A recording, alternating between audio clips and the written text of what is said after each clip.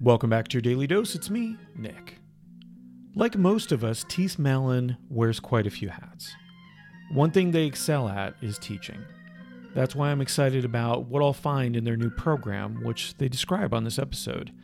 In fact, the day this episode drops is my first day in class, and I'm excited to speak with you and Bob about how it goes. Enjoy. The How of Happy. Can we talk about this? Yes. Because one, I love the title. I know this is a service and a program that you provide, and I feel like you're the perfect person to provide the service. So tell us what it is, and then tell us kind of how you got to creating this. Thanks, Bob. Yeah, the How of Happy. Basically, we provide a program, an educational program for people to learn about themselves, about communication, about life.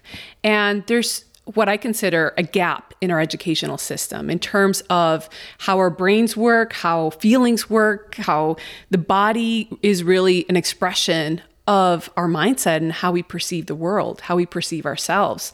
And so what we do is we have these classes that we give, and it's an hour and a half each week, and people are learning these bits and pieces, filling in these gaps that we never learned about what it means fundamentally to be human.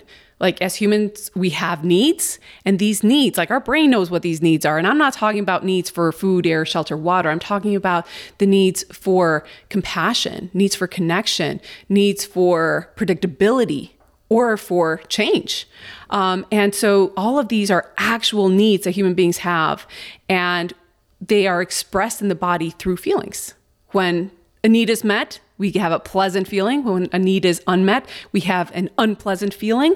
And that's the basis of the program. And we do a lot of work around being able to distinguish the difference between what happened and then what is my perception of what happened. Because usually what we experience in life is not what happens to us. We experience the meaning that we made around how we perceived what happened. So when we start breaking that down, we get a whole new perspective of ourselves, of life, of our relationships.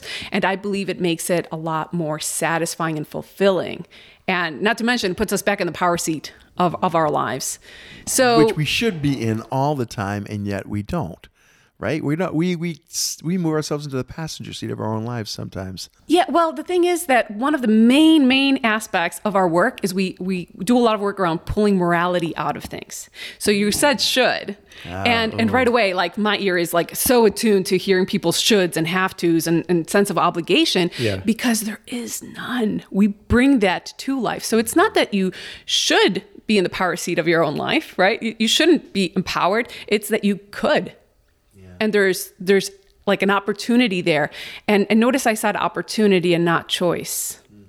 Because while we like to think that we have free will and we're at choice, we don't have that truly until we have consciousness around it. Until we know that there's like this pre-programmed brain in our head, and that when we can shine a spotlight on it, we get choice.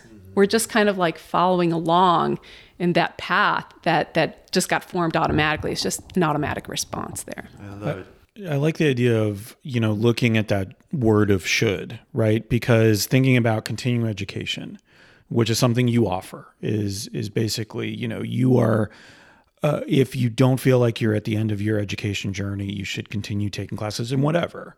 But, we think about it like the high school diploma should give us everything we need to function.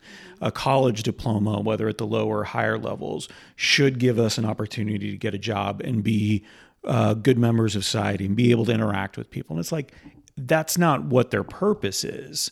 So you got to take that should out of that as well and look for other opportunities to better yourself, maybe too strong of a word, but the idea of experiencing something that helps you experience things differently. Absolutely. And I really appreciate that you questioned the word better yourself. Yeah. Because I tell people constantly, you're not coming here to become a better version of yourself.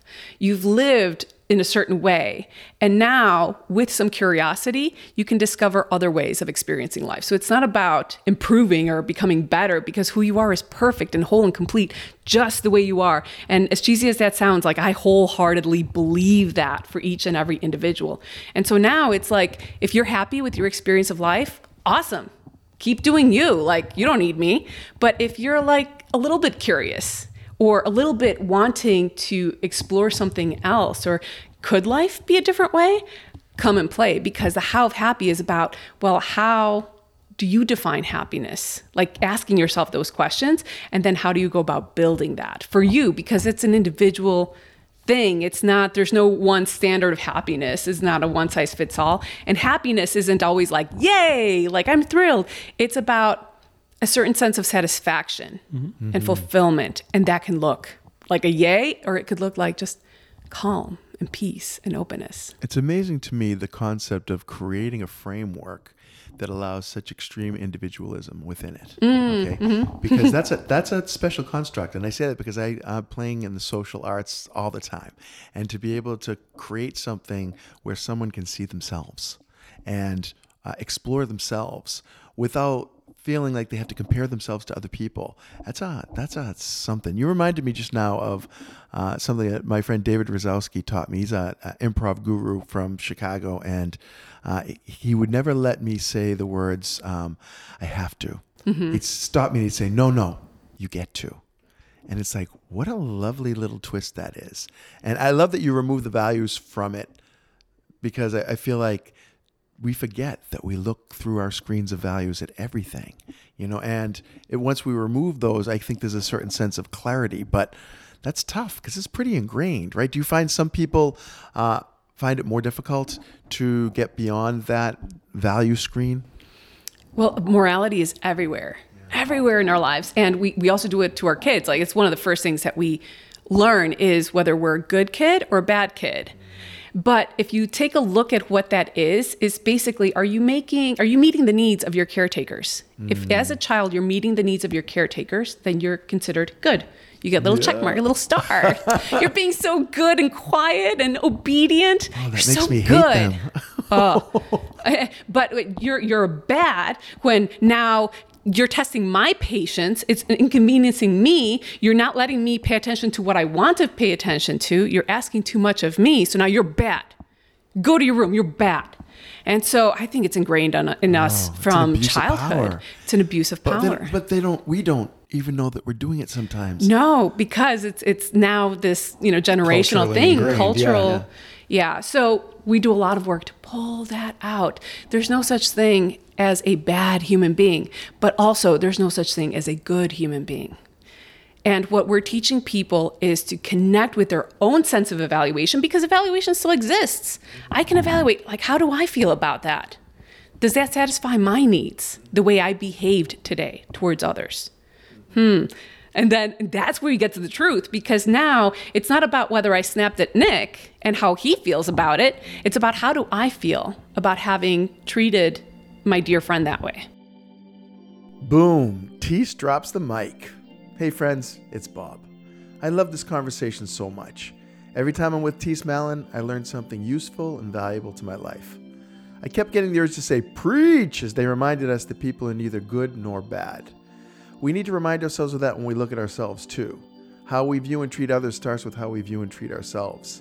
So maybe let's start with acceptance and kindness toward ourselves and follow where that leads. I bet it leads someplace good. That's it for this episode of The Dose.